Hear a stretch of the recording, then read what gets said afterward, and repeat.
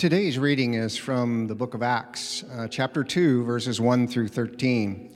When the day of Pentecost came, they were all together in one place. Suddenly a sound like the blowing of a violent wind came from heaven and filled the whole house where they were sitting. They saw what seemed to be tongues of fire that separated and came to rest on each of them.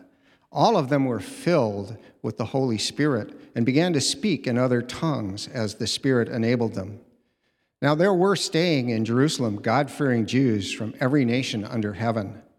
When they heard this sound, a crowd came together in bewilderment because each one heard their own language being spoken. Utterly amazed, they asked, "Aren't all of these who are speaking Galileans? Then how is it that each of us hears in our native tongue, our native language? Parthians, Medes, Elamites, residents of Mesopotamia, Judea and Cappadocia, Pontus and Asia Phrygia, Pamphylia, Egypt, and parts of Libya near Cyrene. Visitors from Rome, both Jews and converts to Judaism, Cretans and Arabs. We hear them declaring the wonders of God in our own tongues. Amazed and perplexed, they asked one another, 'What does this mean?' Some, however, made fun of them and said, 'They've had too much wine.'" This is the word of the Lord. Thanks be to God. Yeah, thanks be to God for his word. Good morning, everybody. Please join me in prayer this morning. Our Lord God, we look to you. We give our attention to you right now. We come into this space to worship, and we invite you into this space too, Holy Spirit, for you to be working in our hearts and in our lives. I pray, God, that you would meet each of us where we are right now, and through the power of your Spirit, that you would reveal to us who you are, and that you would continue to change us and form us into the image of Jesus. We trust you for that, and again, just pray for you to be working in this time and in this space. Amen. Well, we're getting into our new series here in Acts called On Mission, where we're seeing God working through the apostles and through the church to kind of spread the gospel throughout the world, and things are getting kind of weird already, right? Or maybe they were a little weird last week when we saw or heard about Jesus floating up into the clouds. But this week we've got flames of, tongues that are on fire, and we've got the disciples speaking different languages that everybody else can understand. I mean, it was so weird that people thought that maybe they were drinking at that time. Well, good news is today is an experiential Sunday, and I've talked to the Holy Spirit, and I think we're going to be able to time this pretty well to get some flaming tongues in here right about the end of the sermon.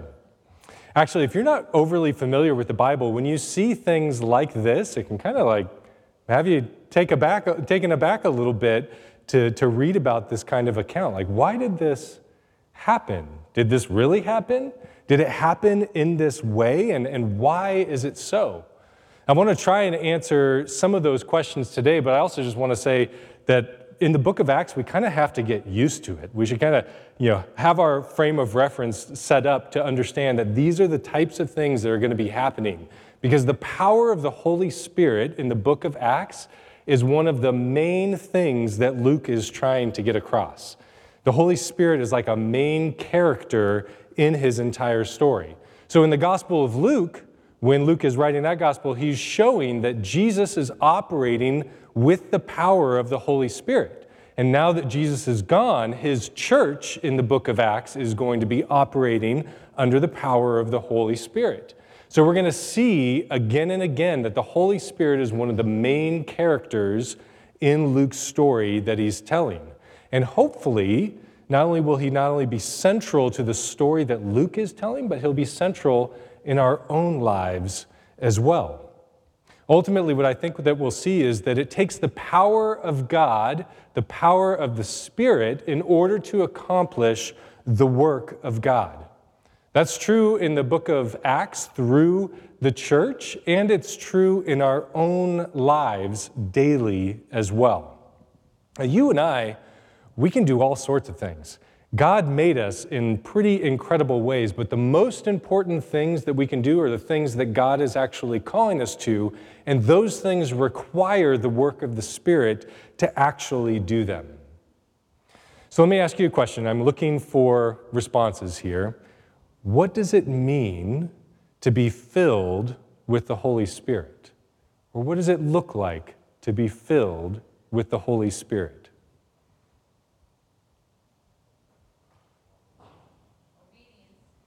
Obedience? Yeah, it looks like maybe the Spirit working in our lives to bring about obedience. Thank you. Joy. And we have the Spirit in us. The Spirit can bring us joy by reminding us of the truths, of the promises that God has made for us. Yeah. Fruit of the Spirit and love. Love is obviously one of the fruit of the Spirit. So yes, I think when the Holy Spirit is filling us, we are going to see more of the fruit of the Spirit in our lives. And the primary one that we are going to see is love. Absolutely. Common purpose. Yeah, so we're all working toward the same thing because we have one Spirit in us. We have the same Spirit in us, and that same Spirit is causing us to move in the same direction. Yeah, good. Reflection. Yeah, when we have the Holy Spirit, we look in the mirror a lot more. No, I'm just joking. We don't. We reflect more of who Jesus is, hopefully, when we are filled with the Holy Spirit, right? Yeah. Okay, we're going to talk more about what it is to be filled with the Holy Spirit. I'm going to come back to that. But first, let's talk about bottle rockets. Because our kids, someone in our family got our kids for Christmas an annual pass to OMSI. It is an awesome gift. If you have kids in your life anywhere and you want to get them a really great gift, you should get them an annual pass to OMSI. So we go to OMSI a lot. And if you go into the Turbine Hall, which is the really big hall with the big yellow cranes in it, when you first walk in there, there's kind of this bottle rocket setup. And basically there's like a pool there, and then these two chutes that the bottle rockets can go up. And there are these 2-liter bottles that are kind of clamped down. When you put the lever down, it holds down the bottle, and then you have 2 little buttons that you can operate. One is to add water, and one is to add air. And if you get the ratio just right, when you release the lever, that bottle rocket goes shooting up on the track right up into the air. I don't know how high it goes. It's probably like 30 or 40 feet or something like that. It goes pretty high up in the air. Well, there are 2 of those bottle rockets at OMSI, and one of them has not worked for months. So one of them, everybody stands up and lines up at, and they sit there and they do the whole thing. They add the water, they add the air, and then they release the lever, and the bottle rocket shoots up into the air. And then the other one, people will go there and they'll just try again and again and again. And they'll lock it down, they'll add the water, just the right amount of water, and then they'll push the button for the air, and you can see where it looks like maybe air is being added, but ultimately nothing happens. When you flip the switch to release the rocket, it either sits there or maybe it just kind of whoop, like just goes up just a little bit, and it doesn't matter. People just keep trying again and again and again. It's been broken for months, though, and without the air, it doesn't have the power to shoot up or to blast off. And it gets like maybe a little way up sometimes, but it doesn't do what it really should do. Now, there's a pretty big contrast between those 2 rockets. One does what the operator wants it to do, and the other one, frustratingly, does not. It doesn't have the power to do what it needs to do without that air. That same kind of contrast is happening in the first couple of chapters of the book of Acts. In chapter 1, we see the disciples who are gathered for prayer, and that's really great. Then we see Peter starting to take some actions, and he makes kind of an interesting argument with some weird psalms there that Judas needs to be replaced. And so essentially they roll some dice, and they come up with Matthias as the new disciple. That's Peter operating on his own without the power of the Spirit, trying to make things happen. You could look at the results and you could be like, well, sure, that's fine. But the rocket didn't really take off. Because Matthias, he's never mentioned again in the story. ever. I mean, I'm sure he was a great guy, but he is not pivotal to the story at all. Contrast that with chapter 2 of Acts, and we see that rocket take off. Jesus says, wait for the Holy Spirit, and he will give you power. Before he comes, the power isn't there. But when he arrives, he sends that rocket right through the roof. We're meant to see that contrast then between the actions that are taking place before the Spirit arrives and the actions that are taking place after the Spirit arrives. It takes the power of the Spirit to accomplish the work of God. What Peter is doing beforehand isn't the work of God. The work of God is to testify about Jesus, to be his witnesses, and that's what the Spirit does. The Spirit testifies about Jesus. So when the Spirit comes and fills Peter, we see in the rest of chapter 2, he testifies about Jesus. Now, John talked about this a little bit last week, but it bears repeating. We think that Jesus left his church with a mission to do. That's what we see in Acts 1:8. You will be my witnesses in Jerusalem and in Judea and Samaria and to the ends of the earth. We are still called to that mission today, to be witnesses here in Portland and in Oregon, and I don't know, is California, Samaria? Maybe. I think so. And then to the ends of the earth. But when we try to do that on our own, apart from the power of the Holy Spirit, we won't actually accomplish that mission. We don't want to be that kind of church that works out of its own wisdom and out of its own resources and strength. And the scary thing is we can do pretty well on our own, but I don't want to be a part of that. And I don't think that you do either. What we want to do is to daily rely on the power of the Holy Spirit to empower us for the ministry that Jesus has called us to do. And that's not just collectively for us as a church, but for each one of you in your own lives. God has called you to be a part of his church, which means you're called to ministry and you're called to be a witness of Jesus. And you're able to do all sorts of things. But the most important things are the things that God is calling you to do, to be a witness of him. And those things are empowered by the Spirit, which means that we should always have flaming tongues above our head all the time. Probably not, really. It's okay, don't worry. We don't need to have flaming tongues above our head all the time. God was actually doing something particular in this instance. There's a special event in history that has a particular meaning to it.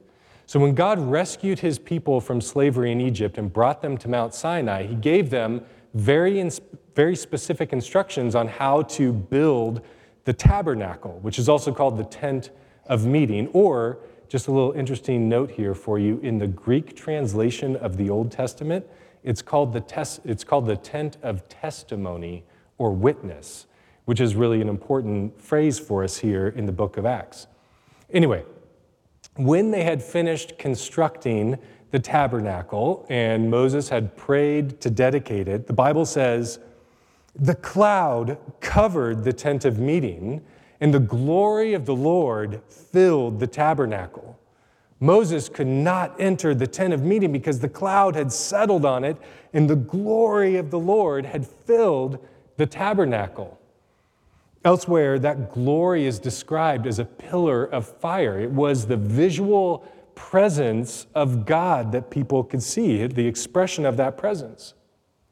Well, later on, Solomon, he builds a temple to replace the tabernacle. And it was a pretty fantastic temple. And after it was all constructed, when Solomon was praying over it and the sacrifices were made and everything was being dedicated for the temple, the Bible says, fire came down from heaven and consumed the burnt offerings and the sacrifices. And the glory of the Lord filled the temple. The priests could not enter the temple of the Lord because the glory of the Lord filled it. Very similar language about the power and the presence of God coming to his people. Well, that temple was destroyed when Israel was conquered by its enemies, the Babylonians. And when some of the Israelites came back from captivity, they built a second, not quite so impressive temple. And when it was finished and they were doing their sacrifices and they were praying to dedicate the temple, the Bible says nothing. No cloud, no fire, no power and presence of God for hundreds of years. At Pentecost, when it says that a violent wind filled the house and that flames came down and rested on the people, it means that God's presence and his power had finally returned to the temple. But not to the temple building, but to these people over here. The church now is the place of the power and the presence of God, but not the church building either. It's in the people who are witnesses of Jesus. That's for you and I if you're a follower of Jesus. We now carry the power and the presence of God in and among us. So God did something special at that time to signal that something new was happening. And that doesn't mean that it's always going to look that way for us.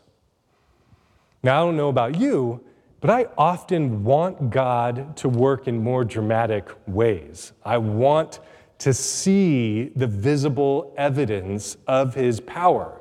And that's something that we're going to have to wrestle with as we go through the book of Acts, because there are a lot of dramatic things that happen throughout the story as the gospel is moving out into new people and as the church is growing faster than Tom Cruise's net worth after Top Gun. Am I right? Now, sometimes the temptation is for us to try to produce the same outcome or to control and manipulate what the Holy Spirit does without the power of the Spirit. We can't control the Holy Spirit, though, and the Holy Spirit is not someone to be manipulated. I mentioned a few weeks ago that we've been watching a lot of Star Wars lately. So we watched the Obi-Wan series, which was really great, after we watched episodes 1, 2, and 3 again. And then we watched episodes 4, 5, and 6. And now we're on episode 7 right now, which makes you think that we watch a lot of TV, but I'm telling you, we really don't. This has taken us a while to get through there. I don't need to give you excuses. Anyway, we've been watching a lot of Star Wars. In Star Wars, power comes through what? The Force.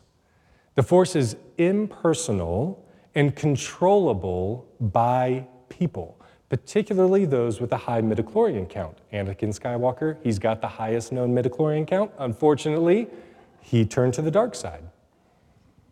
The Force is really good for things like drawing your lightsaber back to you when your enemy knocks it away, or pulling vents off of the walls and hurling them at your enemy, or extracting your crashed spaceship from a swamp, or jumping really high so that you can evade danger.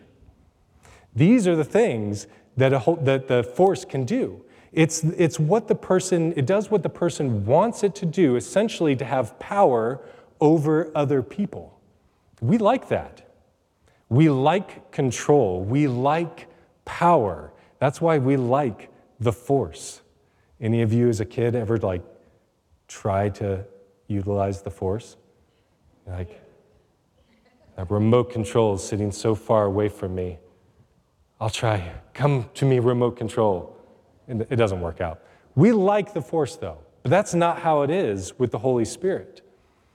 First of all, the Holy Spirit is personal, a distinct person of the Trinity, Father, Son, and Holy Spirit, not Father, Son, and elemental force. In Scripture, the Spirit is described as a unique, distinct person of the Trinity and not just the agency of power for the Father and the Son. As the Father is God, so the Son is God, so the Holy Spirit is God. Now, because the Holy Spirit is God, we can't control or manipulate the Spirit. Instead, we have to trust and submit to the Spirit. I can't actually schedule the Holy Spirit to bring tongues of flames here on us at this time.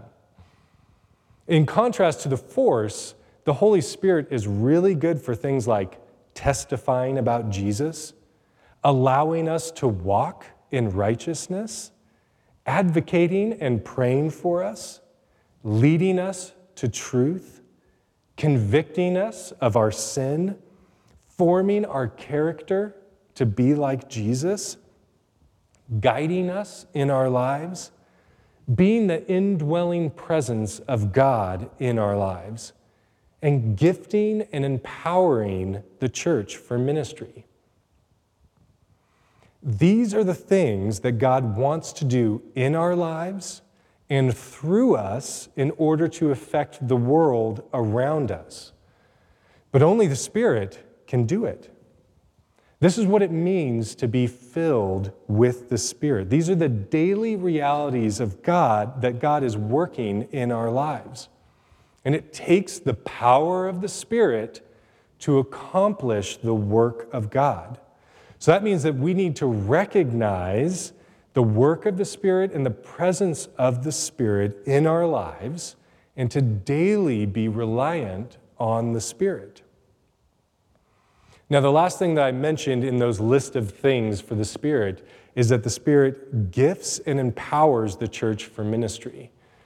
This passage in Acts 2, where we see the disciples speaking in all these different languages, it may make you think about the gifts that the Spirit gives. And one of the key places where we learn about the gifts that the Spirit gives is in 1 Corinthians chapter 12 through 14. If you're not familiar with that passage, or if you haven't read it in a while, I would encourage you to read it. This is where Paul writes, "All the gifts are the work of one and the same Spirit, and He distributes them to each one just as He determines." The Spirit of God equips us in the church as He desires for our common benefit. The gifts are given to individuals, but they are for the whole church. Sometimes we like the gifts that we get. Sometimes we like the gifts that somebody else gets. Sometimes we ask the question, like, why does Tom Brady get all of the talent and the good looks? I don't know.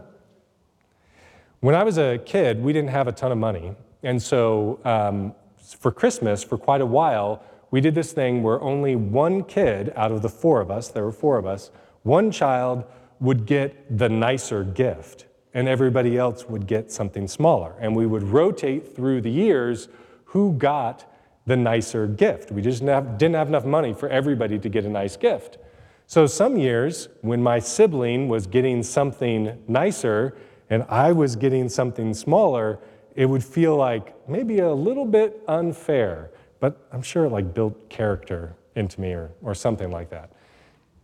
The Christmas gifts, though, were for me. The gifts of the Spirit are for the benefit of the whole church. So when you get a nice gift, I benefit from that. My sister was not going to share her bomber jacket with me, though.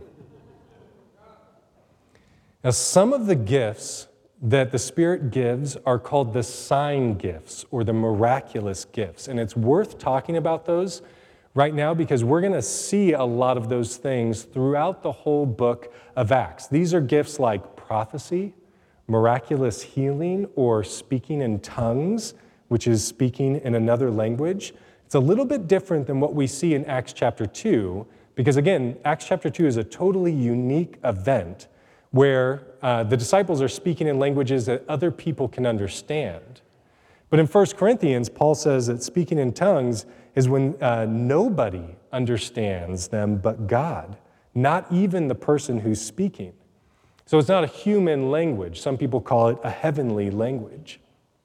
We call these the sign gifts because just like Jesus did signs and wonders that showed that he was the divine Son of God, the Messiah, these gifts are a sign of the power and presence of God in the midst of his church through the Holy Spirit. Now, the sign gifts are kind of interesting things for us to talk about, particularly in our stream of Christianity, because I think that for a lot of us, there's something that intrigues us, and yet we don't necessarily know exactly what to do with them. It's kind of like an infant that you put in like grass or sand for the first time, and they're like, what is this? This is really, I don't know exactly what to do with this. We tend to distort the idea of these gifts in a couple of different ways. One, we either say, well, that's Bible times. That happened back then, and it doesn't happen anymore. Or two, we say, that's for the super spiritual. This is like next level in our relationship with God. Now, the temptation to dismiss these gifts goes back to our history, all the way back to the Enlightenment. Our primary assumption in Western culture is to look toward natural law to determine our reality. The miraculous is something that's outside of natural law, therefore the miraculous doesn't happen. It's common, even in the church, to think this way because we're so steeped in that kind of thought process in our culture. And for the most part, we experience God as far away, and that our lives are still just taking a natural course based on our circumstances or based on our surrounding environment. We believe in God, we pray, we read our Bibles, but we don't necessarily expect God to move in a dramatic way in our lives. The assumption in the Bible, though, is that God does intervene in human history, God disrupts natural law, and God reveals himself through signs and wonders. He doesn't always do that, and he doesn't always do it in the same way, but the Bible assumes that there is more to reality than just natural law. History tells us this as well. People throughout the centuries have attested to the miraculous. And even today, hundreds of millions of people say that they have witnessed the miraculous. And in Acts 2, the people say, what does this mean? Well, it means that the Holy Spirit continues to work in the church, pointing to Jesus. And this is particularly the case if you get outside of the Western world and go to the majority world and see the activity of the Spirit in a more prominent way. Now, we may be tempted to think that that happens because we in the West are more educated or more advanced in society, but that is a very ethnocentric way to view what is happening. And if there's anything that Acts 2 teaches us, it's that God is not working through just one culture, right? God is working through all cultures, and there's no one culture that has a corner on the truth of how God works. God is reaching beyond just one culture.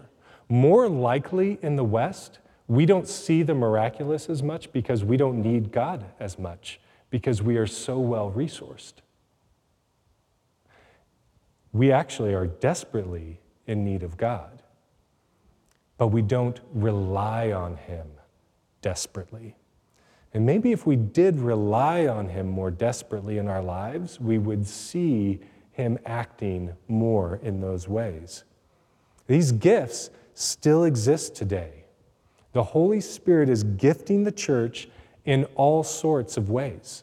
And I actually want to show you some evidence of that.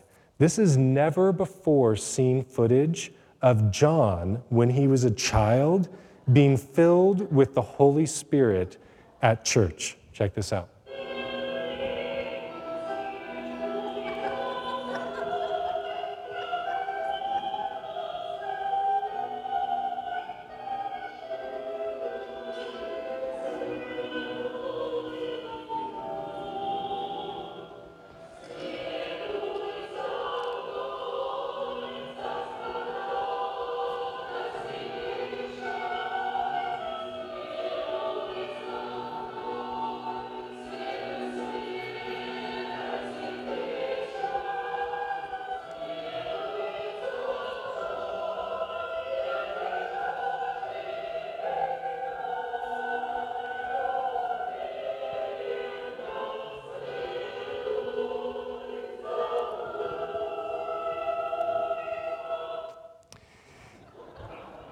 Now, that video's hilarious. Now, if you know John, you know he has no musical talent at all. So that is clearly evidence of the Holy Spirit. Actually, I think that's a little girl in the video. Sorry, John. So one of the ways that we distort the idea of these gifts is by thinking that they no longer happen, that the miraculous no longer happens. The other way is to think that there's something for the super spiritual people, as in their reward for being particularly holy. Now, the first thing to point out here is that everybody who is a follower of Jesus has the Spirit in them. Peter says in Acts chapter 2, repent and be baptized. We're having baptisms this fall, by the way. If you want to be baptized, let me know. Repent and be baptized, every one of you, in the name of Jesus Christ for the forgiveness of your sins. And you will receive the gift of the Holy Spirit. The promise is for you and your children and for all who are far off, for all whom the Lord our God will call. It's for everyone regardless of where they're from. We certainly see that at Pentecost. And it's for every generation. When you believe in Jesus, the Bible says you are sealed with His Spirit as a down payment for the promises that are in store for you. The nature of the gifts that the Holy Spirit gives beyond that is nothing but grace. In fact, that's what the word gift in the Bible means. The word is charisma, and it comes from the word charis, which is the word for grace. That's what the gifts are. They're just a free gift, nothing but grace. When we make them something other than grace, that's when we're trying to control or manipulate the Spirit. If I do A, B, C, X will happen. But that's not the way that it works. Why the Spirit does something more dramatic for some people and not for others, we can't say. But He distributes to each as He determines.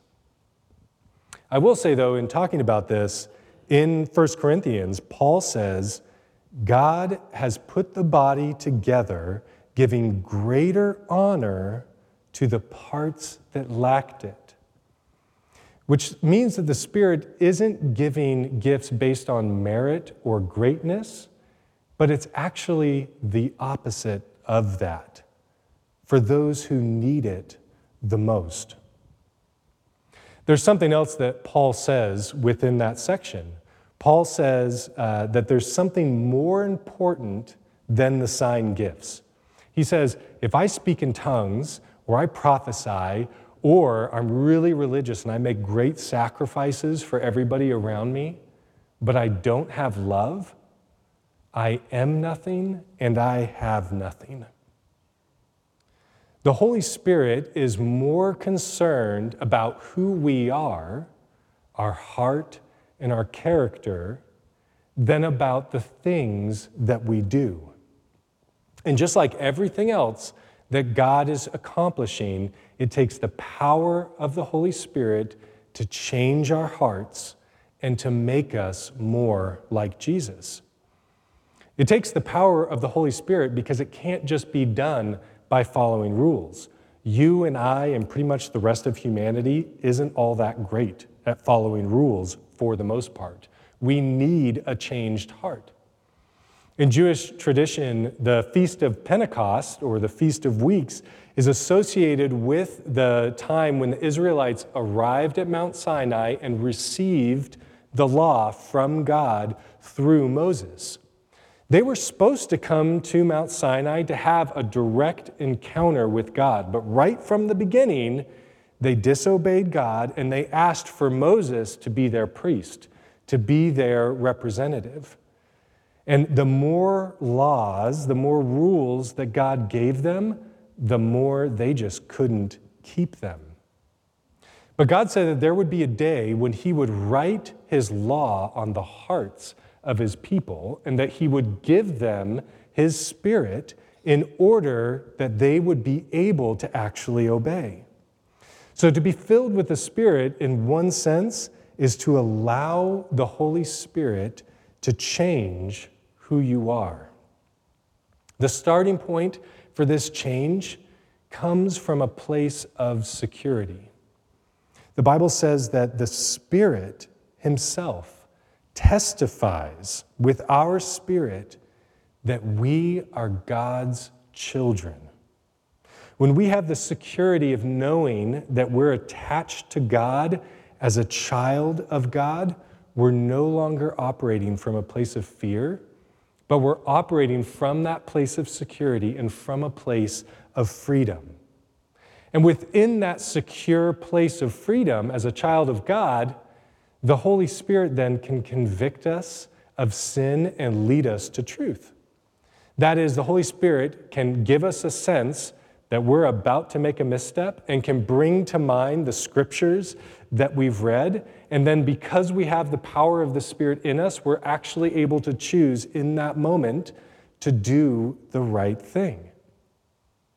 Of course, we can also choose to ignore the Spirit. The Bible warns us not to grieve the Holy Spirit, which happens when we live by our own desires. Instead, we are to have our minds on the things that the Spirit desires. And this is a practice that we build up. So the more we make choices to ignore the voice of the Spirit and to gratify our own desires, the harder it is over time to hear the voice of the Spirit. That's why the Bible says, walk by the Spirit and you won't satisfy the desires of the flesh. Each step that we take with the Spirit makes us more like Jesus in our character. The more then we exhibit the fruit of the Spirit: love, joy, peace, patience, kindness, goodness, gentleness, faithfulness, and self-control. That's being filled with the Spirit. Now, sometimes maybe we get to experience a more dramatic filling of the Spirit, but the more important experience of the Spirit is to faithfully walk with the Spirit daily in life, allowing Him to change you while remaining a faithful witness of who Jesus is. God wants to do a work in your life, and that work is done by the power of the Spirit. So just a couple of things here. If you want more of the Spirit in your life, ask God for it. The Bible says to eagerly desire the things of the Spirit. Take time then to eagerly ask God for the things of the Spirit. And at the same time, consider what in your life is taking the place of the Spirit. The Bible says, don't be filled with wine, but instead be filled with the Spirit. This is an important lesson for us. There are things that we can fill our lives with that actually crowd out the Spirit in our lives. Now, we can't control the Spirit, but we can actually push Him away out of our lives when we ignore Him or when we fill our lives with other things. Like always looking after what are our accomplishments, what are the things that we're trying to acquire in life? Who are the people in our lives that actually even just crowd out the Spirit sometimes? When that happens, we're kind of like the bottle rocket that doesn't quite get off the landing, it doesn't quite get off the ground. We're filled with something else other than the air, the power that is needed to get the rocket off the ground. But He's there. The Spirit is there. The Spirit is there with you right now, testifying to you that you are a child of God and wanting to be there, actively working in your life daily, speaking to you, leading you to truth, convicting you of sin when you need to be convicted of that, but mostly just revealing to you how much you are loved and how much God wants to work through you, through his power, through the presence of his Spirit in your life. Let's pray. We trust, God, that you are present here with us right now with your Spirit. I pray, God, that you would help us to understand better who you are as the Holy Spirit and how you're working in our lives each day. I pray for your grace, God, knowing that we need it every day, and that you would help us to hear the voice of the Spirit saying that we are children of God. I pray, God, that you would bring about more of the fruit of the Spirit in our lives, and that you'd help us to clear out the things that crowd out your Spirit in our lives as well. We look to you and we love you. Amen.